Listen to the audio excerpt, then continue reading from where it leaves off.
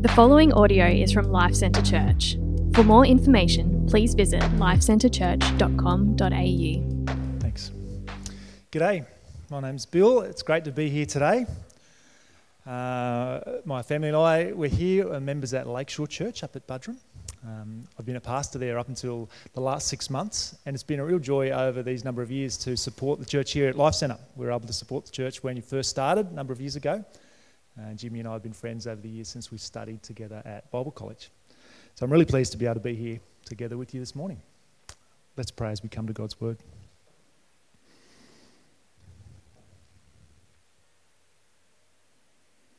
Father God, thanks for your Word. Thanks for the simple but profound reality that these words we've just heard, they're not human words, they're your words. So we pray that by your Spirit you'll apply them to our lives and to our hearts this morning.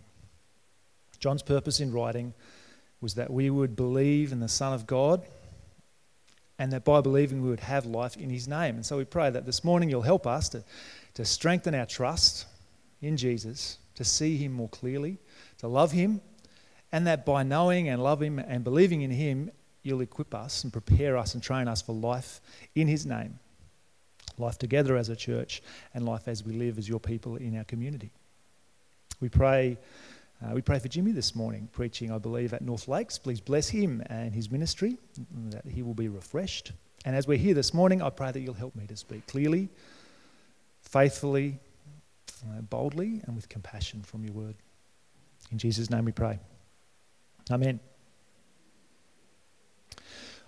I've officiated a number of weddings over the years, and initially I found it very stressful, because it's such a big day and you feel like you're right in the middle of everything and you just don't want to mess up everybody's big day. And it was really great this morning to see Tyler and Beth. I was at your wedding not too long ago, which is awesome. As time's gone on, I really have come to enjoy weddings, kind of relaxed a bit, and I've worked out something which is really obvious, which is, as the pastor at the wedding, it's not about me. I'm like the last person it's about. It's all about the couple, isn't it? It's their big day. Nobody's paying any attention to the pastor. They're paying attention to the groom up there sort of fidgeting around nervously while he's waiting for the bride to arrive. Or that moment when the bride arrives and all eyes are on her. Although if you turn and you sneak a look at the groom, the look on his face is fantastic. The wedding is all about that moment when the couple say, I do.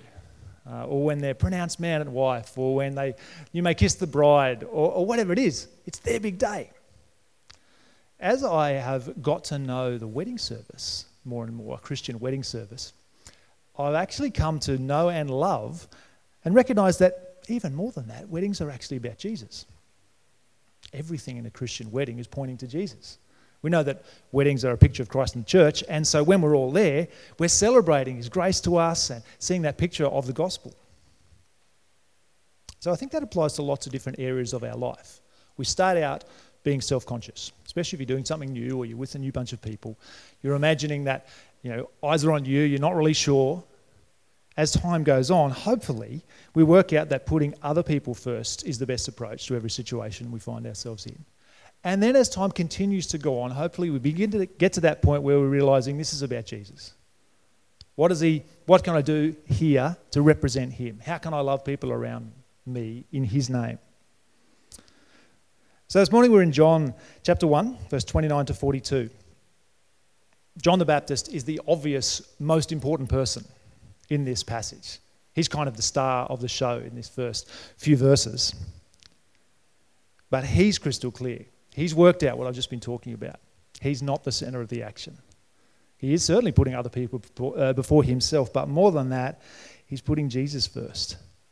Jesus is the most important person in this passage. So that's my hope for us today, that we'll see that Jesus is the blazing centre of these verses in John, of God's entire plan for history, of all existence, and I pray that as we're here together, looking at God's word together, that he will become the blazing centre of our lives to an increasing measure.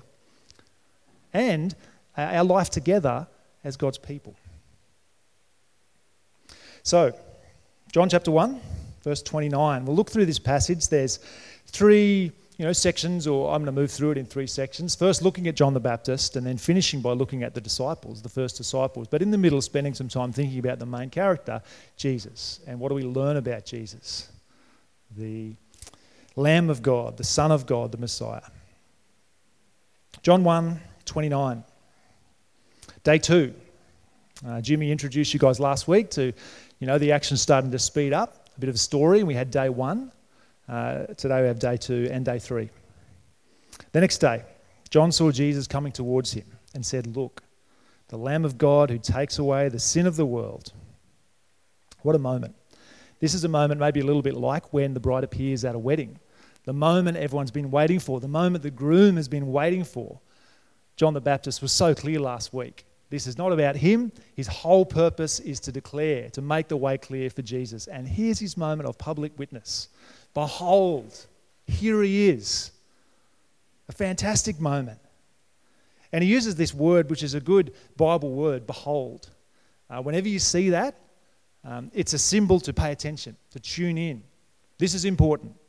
Behold. So your ears prick up. What's coming next is crucial. The Lamb of God who takes away the sin of the world. John's got the spotlight, and he's so clear on what he's going to use it for. Verse 30, "This is the one I meant when I said, 'A man who comes after me has surpassed me because he was before me.'" We're referring back now to early in John's prologue when he said exactly that. There's one coming after me who is before me because he's ranked before me. As you pause and try to wrap your head around what he's getting at, he's really clear. Jesus is higher ranked than me, and the reason is because he is greater than me. I really like that. Sometimes in life when we move down a rank, we spend a lot of our attention justifying it to make ourselves feel better or defending ourselves to others. It's like, I know I missed out on that promotion, but if I hadn't been sick that last week, or if I'd had a better team or was a bit more supportive of me, I know I really deserved it, but anyway, I didn't get it. I know I didn't make the team that I was hoping to make, and I know I'm actually good enough to make that team, and if I had a better coach, I probably would have made it. John's got nothing of that. He's like, Jesus, he's ranked higher than me, and he should be. He's greater than me. He was before me. Jesus is the star of the show. I really love John, one of my favourite characters in the Gospel of John, because he's relentless. I'm not the Messiah. My favourite line from John, he must increase and I must decrease. Then verse 31, "I myself," says John the Baptist, "did not know him, but the reason I came baptizing with water was that he might be revealed to Israel." John's testimony is weaved throughout these verses, and because we're familiar with it, we might miss it, but he's really saying, I didn't always recognise who Jesus was. And we understand from the other Gospels that they were related. We take it. They would have known each other, maybe even as children. But John's point is that he never understood who Jesus was until a certain point, which is what he's about to explain. But here's his mission, one purpose for his baptizing ministry, that Jesus might be revealed. So then he explains his testimony, his witness in verse 32 and 33. "I saw the Spirit come down from heaven as a dove and remain on him. And I myself did not know him, but the one who sent me to baptize with water told me, 'The man on whom you see the Spirit come down and remain is the one who will baptize with the Holy Spirit. I have seen and I testify that this is the Son of God.'" John tells the story of how he came to realise exactly who Jesus was. And he's referring back to the occasion when he had the privilege to baptise Jesus. Interestingly, John, the author of John's Gospel, and for these next chapter or two, we have to continually remind ourselves of which John we're talking about. John the Baptist is telling the story of his baptism of Jesus, but John, the author of the Gospel, hasn't chosen to record those events. They're recorded in the other Gospels. But that's what John the Baptist is referring back to, this occasion when Jesus was baptized, then the Spirit descended from heaven like a dove, and the voice of the Father spoke, affirming who he was. This privilege that John has, he uses his platform. He's the man of the moment. All the authorities are coming to see him. People are paying attention. He uses the moment to tell the simple story of how he came to know who Jesus was. And it's the privilege that we all have. At some point, you didn't know who Jesus was. Even if you grew up in a thoroughly Christian home and occasionally you've given way to that temptation to say something like, oh, I don't have a very impressive testimony, well, that's not really relevant here, because at some point you didn't know who Jesus was. You might have heard about him. You might have grown up going to church, but you didn't. Or on the other hand, if you came from a background where you didn't have that great blessing of growing up in a Christian home, then there will have been a clearer distinction. At some point you didn't know who Jesus was, but something happened. Some people entered your life. The gospel reached you somehow. The lights went on at some point. That faith that you had been taught about and shown by a family or a community became your own faith. We've all got the same story to tell. And John tells it. He's seen and he has borne witness. What I love about John is that he's self-forgetful. He doesn't focus on himself. He's looking away to Jesus continually. So different to our natural state, which is self-absorption. Day by day, what's likely to be our mindset when we roll out of bed in the morning? Self-absorption. How I feel, what I have to do today, what are my responsibilities, what are my stresses. And again, John the Baptist shows us what it's like to be self-forgetful. That's a phrase that I've taken from a little book by Tim Keller, which I love. I would recommend that book so highly, The Freedom of Self-Forgetfulness. It's a tiny little book that you can read in a pretty short time. Just again and again reminding us of how freeing it is to let go of our preoccupation with ourselves for the sake of Jesus. So, what kind of things make you self-forgetful? Are there people that you find, if you're with them, time just sort of passes? Are there activities that you love to be part of, and find that you're not self-conscious or wondering about yourself on how you feel? Our hope today, as we see Jesus proclaimed so clearly, is that we can be taken with him, and that looking at him and gaining a clearer vision of Jesus is what will help us increasingly to forget about ourselves and instead be preoccupied with him. So that's John the Baptist and his self-forgetful witness. The purpose of his witness in these verses is really clear. It's his introduction of Jesus. This is the public moment where he is announcing, here he is, look, behold. And there's three profound descriptions of Jesus. So let's look at them one by one as we go through this passage. Jesus, the Lamb of God, Jesus, the Son of God, and Jesus, the Messiah. Three descriptions revealing Jesus' identity and his mission, or the how of Jesus' mission, the Lamb of God, the who of Jesus' mission, the Son of God, and the what of Jesus' mission. He's the Messiah. How, who, and what. So let's consider Jesus, the Lamb of God, who takes away the sin of the world. The Lamb of God, which John uses as his title to tell those who are listening who Jesus was, is it's a common biblical analogy and streaming through the whole of the Bible. Back in Genesis, we've got Abraham and Isaac on the mountain. Isaac's life in danger, and he is rescued because God provides a lamb, and the lamb dies instead of Isaac. In the book of Exodus, the Passover, when the people of Israel are being redeemed out of slavery in Egypt, and God's chosen means that he gives them to be saved from the judgment which God pours out on the nation of Egypt is the lamb who dies, and the blood of the lamb is painted on the doorpost. The death of the lamb saves the people. And in Leviticus, when they're in Mount Sinai and the law is being given, and then the whole of the Old Testament religious system is being unpacked, the sacrifice of a lamb is right at the heart of it. It's part of their everyday life. The lamb dies so that they can exist in relationship with the holy God. It's a symbol of how their sins are taken away. The image of the Lamb of God appears in Isaiah chapter 53, which we read some of earlier.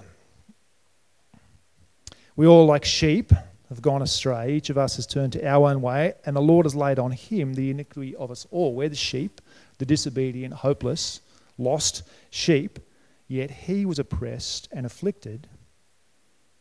Isaiah 53 verse 7, yet he didn't open his mouth. He was led like a lamb to the slaughter. As a sheep before its shearers is silent, so he did not open his mouth. As Isaiah sums up that beautiful passage in Isaiah 53, he bore the sin of many and made transgression for the intercessors. The Lamb of God who takes away the sin of the world. It's so clear when you pause and reflect, well, what's the Lamb do? How does the Lamb work throughout the Bible? How does the Lamb of God take away the sin of the world? But do you wonder if those standing there beside the Jordan who'd come out to see this wild man, this charismatic, social media superstar, John the Baptist, when he said, look, here's the Lamb of God who's come to take away the sin of the world, did they stop and think, what on earth is he getting at? There's only one way that ends. There's only one possible meaning. Jesus will die. There's no other way to interpret that. The Lamb plays no other function throughout the whole of the Bible. It's consistent. Here's the Lamb of the world, the Lamb of God. He's going to take away the sin of the world. The only way he's going to do that is by dying, sacrificing himself so that sin can be removed. It's the how, the mission of Jesus to take away the sin of the world. And how will it happen? Through his sacrificial death. So John announces who Jesus is, and he gives his own testimony, and he culminates it with this description of verse 34. I have seen and I testify that this is the Son of God. And he explains the events of his baptism as we've looked at. Jesus was anointed permanently by the Holy Spirit and affirmed verbally by the Father. The Holy Spirit's involved, the Father's involved, and John says Jesus is the Son. We're talking about relationships. We're describing this mysterious way that God exists, which as church history goes along, Christians have summarised using the Trinity as a shorthand. God is three in one. They didn't have that terminology at this point, but it's pretty clear. The whole of God, Father, Son, and Spirit are involved in propelling and announcing and empowering and directing the mission of Jesus. Now, there's a textual issue here, which you may have noticed depending on your translation, whether we should read, this is God's chosen one, or this is the Son of God. It's not clear which should be read. Both are present in the text, whether it's God's chosen one, which is a reference to Isaiah, Isaiah 42, introducing the ministry of the suffering servant, or whether it's a reference to the Son of God, which is clearly there in the next passage that we'll look at over the next couple of weeks. Given the context of the Father and the Son and the introduction by the Spirit, I think Son of God. That's how I'm taking it this morning, but I don't think anything fundamental rests on that. So, Jesus' relationships. He's a member. He's one of the three persons of the single one God. And so as we think about his mission, this is the who. It's about relationship. Jesus' mission will introduce us to the Father. Will share with us, will baptize us with the Spirit. Jesus, the Lamb of God. Jesus, the Son of God. And then, we skip ahead a few moments and we'll sort of catch up as we move through the passage. But let's look down to the end in verse 41. We hear this witness on the lips of the first disciples. Andrew telling his brother Peter, we've found the Messiah.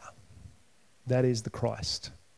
This was the first response of a fervently religious Jewish man who's discovered Jesus. He goes to his friend and says, we've found the Messiah. As Jimmy explained last week, the context of these, the situation of Israel at the time was the exile, the end of exile, their return from exile to the promised land, but the unsatisfying, unfinished, incomplete nature of their existence there. They hadn't experienced the fullness of God's promises. They were still waiting. And here's an Israelite excitedly declaring, that's who this is. He's the Messiah. He's the promised Old Testament Saviour King. The imagery of the Messiah, the anointed one, literally brings to mind the kings, the Old Testament kings, and most powerfully, David, the King of Israel. Jesus has authority as the Messiah. The mission of the Messiah, the anointed one, the King, is to introduce and preach the kingdom. That's what the Messiah does. He's a king and he has a kingdom. And that's what he's preaching and inviting us to join. So how is the sacrifice of the Lamb of God? Who is the Son of God who introduces us to relationship with the Father and the Spirit? And what is the kingdom? the Messiah who has come to rescue his people and bring into being a new kingdom, a new community, a new way of existing in the world for his purposes. He invites us to join his mission. Recently I heard an encouraging and interesting sort of presentation. It was an evangelistic presentation about intelligent design, and one of those moments where you hear all of these things about the way our universe is made and the way the planets are and the way the earth is, and you just have these moments of going, that's amazing. That is amazing. One of them which really struck out to me was the way the solar system is designed. There's the sun, there's all the planets. Perhaps you've heard this, if the earth was a little closer to the sun, we'd be fried. If the earth was a little further away, we'd freeze. It's just perfect. Now, that was all in the context of encouraging people about God's existence. As I read the passage during the week and began to think about Jesus, the image of a solar system with a blazing sun around which everything orbits seems to fit in a different way. Jesus is the blazing sun. Everything lines up with him. Every aspect of human history, every aspect of God's plan for history, the whole of the Bible, themes of the Bible which run through the Old Testament, gathering pace, gathering information, and then they all come together in Jesus and continue on through to the end of the story, the return of Christ, which we anticipate and look forward to. Jesus is the blazing centre. And this passage, along with the whole book of John, encourages us to reflect, is he the blazing centre of my life? Is that what my life's been like this week? As I've rolled out of bed and moaned my way through the morning before I stumbled into the car to go wherever I had to go for that day, do I look at that and think, yep, there's a Christian, Jesus is just blazing away in his heart? Well, look, maybe it's not obvious. We all have moments like that. But in the thick of it, perhaps there is. When you stop and say, look at that person forced some time into their busy morning to read the Bible. Well, that's a strange practice. Wow, there's a priority, isn't there?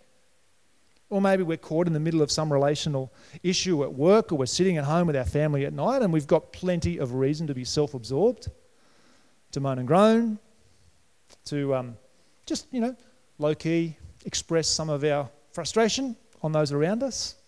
It's very easy. Well, there's a moment to reflect, is Jesus the blazing centre of my heart? Because if he is, the gravity is going to direct my thought and my heart to him. And the grace I know from him is going to shape the way I relate to those around me.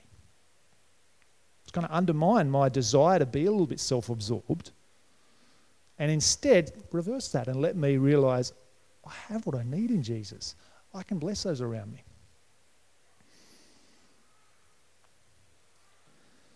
The trouble is, we live in a culture that's almost systematic at dismantling all of this. Everything we've looked at today, where Jesus is presented to us as glorious and winsome and beautiful, our culture tries to flip. It's the air we breathe. Let me try and give you a fairly frivolous example of how this works sometimes. When I grew up in New South Wales, I was a rugby league fan when I was young. And if you live in New South Wales and you're a rugby league fan, then the Broncos are the enemy. It's just how it is. I moved to Queensland and I was living in Brisbane. At that point, there were no other Queensland teams. And I had this disturbing experience. I cared a lot more about rugby league in those days, although I will say I've just become a lifelong Dolphins fan, so you can chat to me about that afterwards. I had this disturbing experience of realising I was hearing a lot about the Broncos. They're just always on the news. Everyone's always talking about them. I was beginning to get to know the players. I was beginning to kind of understand the storylines. And in a couple of scary moments, I felt myself beginning to care just a little bit about what happened to the Broncos. Now, I caught myself and I stamped that out. And it's not actually that hard because every year there's this little moment, this little festival of New South Wales rugby league hating, which goes on in Queensland called the State of Origin, which, could have set me straight again.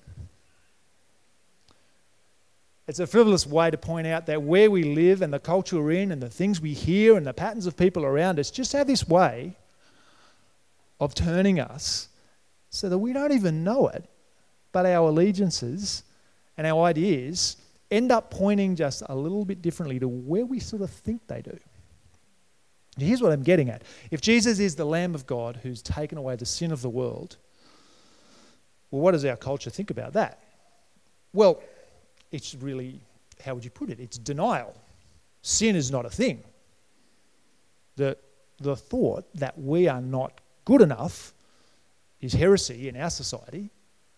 The thought that we have some brokenness, which is actually short of sin, even that is off the table.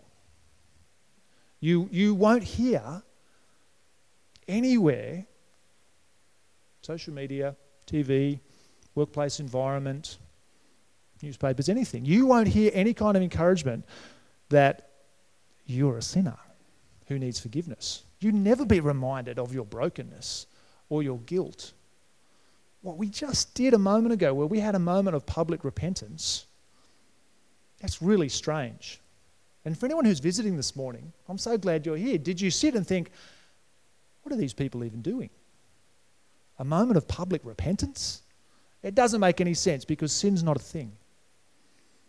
So our worldview, our Christian worldview, is at odds with the world that we live in. Now, I love this truth, as funny as it sounds, the truth that we're sinners, because it's true. And we can take an honest look at our heart, and then we can get help. We can acknowledge our shortcomings. We can receive and accept the glorious grace of Jesus to help us live then by his grace. What about the Son of God? Jesus is the Son of God. Well, our culture obviously is fairly materialistic, so any kind of mention of a divine being is probably not going to get anywhere. But actually way more than that, our culture is not interested in orienting our lives around some other greater being. Our culture is sort of a full-throated embrace of, well, what every one of our sinful natures is quite comfortable with, which is being self-centered. It's sort of what we naturally like to do. And the culture we're living in right now has come all the way around to saying you are the most important person in your life. And the goal of your existence should be to authentically express who you are. That's fundamental doctrine of our society. And in some ways we think, yeah, okay, authenticity is good, isn't it? And really sharing who I am and being honest about myself, yeah, that's a good thing.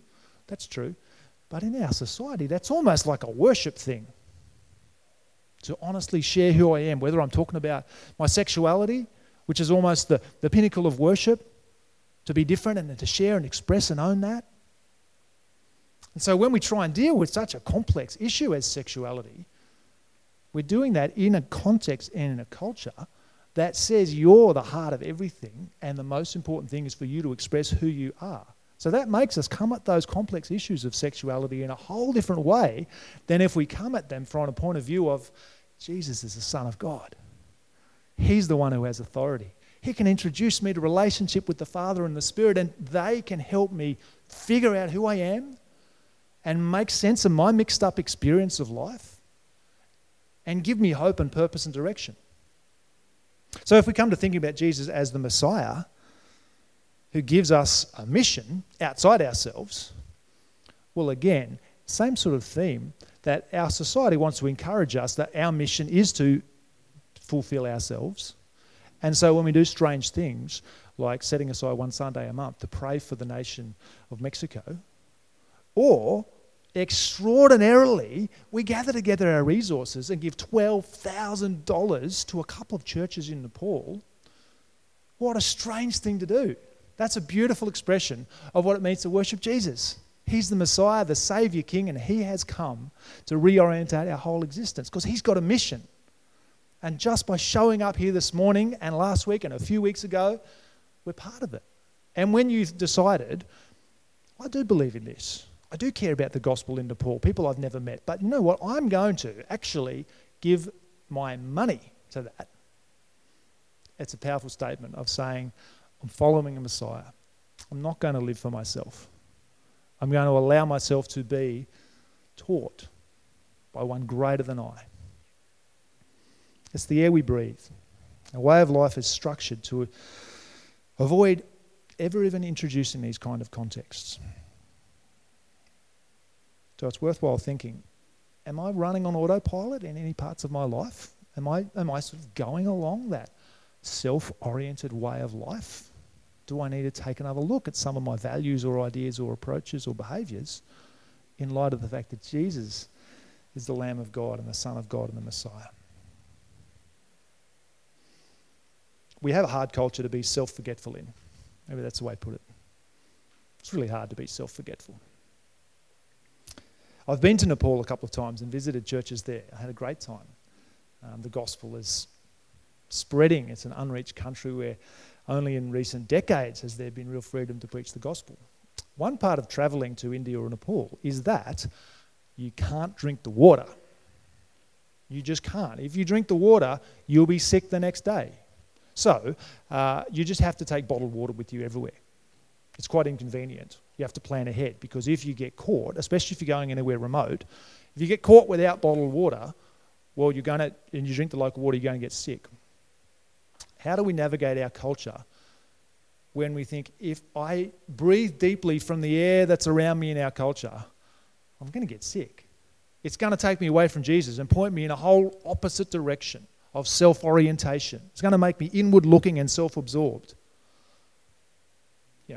What's the bottled water that we have to carry with ourselves and drink in order to wholeheartedly focus on Jesus in our society? If we want to be captivated by Jesus, we will need to be intentional and make real choices to do that.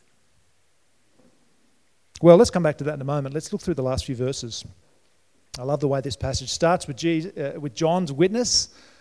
He's self-forgetful. I must decrease, he must increase. It introduces us to Jesus, the blazing centre of everything. And then it finishes with this really accessible story about the first disciples and what it meant for them. I find it really encouraging. Verse 35, the next day. So we're up to day 3 now as we move through this week. The next day, John was there again with 2 of his disciples. When he saw Jesus passing by, he said, "Behold, the Lamb of God." Do you think he was kind of, "Look, fellas, you missed this yesterday. Behold, the Lamb of God." He doesn't give up in his witness. He perseveres. And it's a costly witness. He's losing disciples quickly. It's a really dumb way to try and build influence, to tell the people who are currently following you, stop following me, unsubscribe, follow that guy. Behold, don't miss him. And they follow. Verse 37. When the 2 disciples heard him, they followed Jesus. Turning around, Jesus saw them following and asked, "Well, what do you want?" What do you think was going on here? I find these couple of verses just fascinating. What do you want? And they said, "Rabbi," which means teacher. Do you think they were kind of tongue-tied? Where are you staying? "Come," he replied, "and you will see." So they went, and they saw where he was staying, and they spent that day with him. It was about 4 PM. It's just a really mundane sort of picture. John said, "This guy is the guy we need to be following. Let's go." Oh, he didn't really give us any more information. Let's just see if we can hang out with him. What a rare opportunity. Whenever you see someone famous, you don't probably have much more of a chance than if you're lucky, they'll give you their autograph or you take a photo with them so you can post it. But they said, "Can we hang out with you for the day?" And Jesus said, "Yes, I'm up for that. I want to spend time with you." And they begin to get to know him. They're seeking him. He shares himself with them. Wouldn't it have been great to be there? Another one of these moments all through the Gospels where you just think, wow, what did they chat about? I would have loved to have heard that. Because the effect on them is like an overflow. One of my favourite images of the Christian life is like a fountain. We're filled up from Jesus, and whatever he does in our lives overflows and cascades to others. And that's what happened to them. Verse 40, Andrew, Simon Peter's brother, was one of the 2 who heard what John had said and who had followed Jesus. Now, as we go through the Gospel of John, you'll get used to these moments of thinking, "Oh, who is that other guy? I thought he would have been identified." It might have been John, the author of the Gospel. He sort of does that. He was there, but he puts himself in the background. So maybe the other guy was John. We don't know. Andrew The first thing he did was to find his brother Simon and tell him, "We have found the Messiah," that is the Christ. And he brought him to Jesus. It's a natural result of seeing and knowing Jesus that it overflows to others. So Andrew goes to find his brother. There's a place for witnessing to strangers. Sometimes opportunities will come along where a conversation presents itself and you can speak about Jesus. And you don't know that person before and you probably never see him again, but there's a chance to do that. That's necessary and important. There's also a place for sharing Jesus in our long-term relationships. People that you've known for years, like your brother or your parents or your oldest friends. And if you have a brother or sister or parents or children or old friends who aren't following Jesus, then you'll know deeply the pain of that. So there's some encouragement here. Andrew and Peter, they're brothers. They knew each other. Andrew knew that Peter would be keen to hear about the Messiah. And so the first thing on his mind, I've learned something new, I'm going to go tell. And that's what happens when we're in relationship with people for years and years. If you've got something going on in your life, if there's something new that you're discovering, if there's a new way that Jesus is changing your life, that's a great thing to just bring up again, to talk again with someone you know and love who doesn't follow Jesus. This is new in my life. I know what's important to you. Can I share how Jesus is actually helping me in this way? So anyway, that's what Andrew does. And Peter comes to Jesus, and verse 42, Jesus looked at him and said, "You are Simon, son of John." Another John, unrelated to our other two. "You will be called Cephas," which when translated is Peter. Cephas is Aramaic, the language they were speaking. Peter is in Greek, the language John years later is writing this gospel in. They both mean rock. That's remarkable, isn't it? Now, Jesus and Peter and Andrew, they all came from the same area in Galilee. Maybe they knew each other, hard to know, but it doesn't seem like there was any profound relationship. But up rocks this, fisherman, and Jesus sees him and says, "You've got a new name. Now we're going to call you the Rock." Now, Peter's got a whole lot to come in his story. And he had some spectacular failures. But God also used him profoundly as a part of the mission that Jesus, the Messiah King, was about to bring. And so at that moment, Jesus kind of looks into the future and says to Peter, "You've got a new identity." And that's part of what goes on for us when we encounter Jesus. If he's the Lamb of God who takes away the sin of the world, if he's the Son of God who can introduce us to the Father and fill us with the Spirit, if he's the Messiah, King, the Saviour who's bringing a new kingdom into existence and wants to invite us to join him, well, that's going to change my identity. That's going to change the direction of my life. Today, this year, this decade. So word spreads. Maybe it sounds like there was a buzz, doesn't it? There's people around. John the Baptist, he's preaching, it's wild, he's baptizing people. They're not Gentiles, they're Jews. What's going on? The authorities are down here. Wow, that heightens the tension, doesn't it? Now, John starts and points to this new guy, and people are starting to flock to him. And there's two ways it's happening. There's come and see, and there's go and tell. John's doing the go and tell kind of ministry. He's got the gift, he can speak clearly, people are listening. Well, I'm going to tell you. Andrew's doing the come and see kind of a ministry. My life's been changed. Why don't you come and find out about Jesus? And those might suit different ones of us depending on our personality and our relationships. Do you have the opportunity to do the go and tell, to take the initiative, to have the bold conversations? Do you have the opportunity to do the come and see? Invite people to come to church or come to something one-off or share something with them. Someone did that in your life. Someone brought you to Jesus, whether it was parents or friends or a church community. So as we look through this passage, we've seen John, we've seen Jesus, we've seen the disciples. What should we take from it? Well, there's a lot there we've already talked about. But John, the author of the gospel, John the evangelist as he's known, at the end of the book gives us this really clear description of his point. And it's the kind of question we can ask ourselves after every passage. This is John 20, verse 31. "These things are written that you may believe that Jesus is the Messiah, the Son of God, and that by believing you may have life in his name."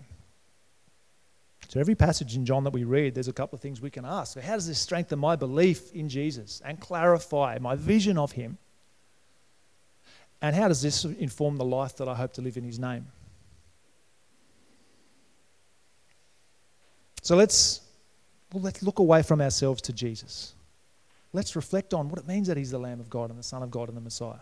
Let's fill our vision with him to strengthen our belief, to let him fill us so we overflow to others. These disciples wanted time with Jesus, and that hasn't changed very much. If you want your life to be shaped, time is your most powerful weapon. So keep spending it with Jesus in whatever way you personally can do so, reading his word and praying. I noticed down the back these couple of scripture journals on the table. I just love these. I have one of these John ESV journals. I've seen some people have them, which is fantastic. If you don't have one, I really encourage you to grab one. You've got an amazing opportunity over this next period of time at church where every single week a community of people are going to come together to look at the same passage. And you know that in advance. So you can read it and think about it and write your questions and let it sink in and then rock up on Sunday or perhaps in your home groups, how are they working, and share, this is what grabbed me, or I do not understand this, and together encourage each other to believe more deeply and rejoice together in Jesus. And let that shape the life that you live in his name. The life that you live in the church community. It's a continual effort to overcome our busyness and our distance and our independent outlook on life and instead invest in one another's lives. So let's do that.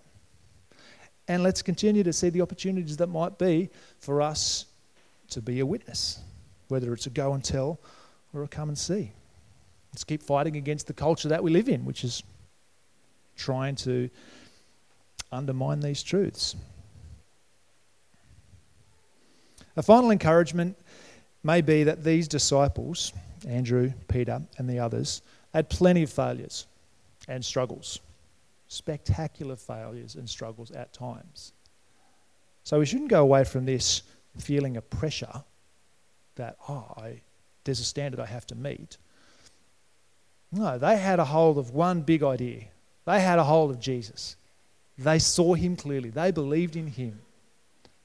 And at every point where they messed up and crashed and burned, they still had a hold of the grace of Jesus. And so they recovered from that, had their good points and their bad points. So for all of us, whether you feel full of confidence and joy or quite the opposite, there's encouragement to set our eyes on Jesus and follow him, the blazing centre of all existence. So let's pray that he would be the blazing centre of our lives and the church. Thank you for listening to this podcast from Life Centre Church, located on the Sunshine Coast. We exist to make, mature, and multiply disciples and communities that depend upon, declare, and display the gospel of Jesus Christ in all of life. If you would like more information about us, please visit lifecentrechurch.com.au. We provide our podcast free of charge. Please feel free to download the content and share it with others, but please do not edit or alter the content in any way without the written permission from the leadership of LCC.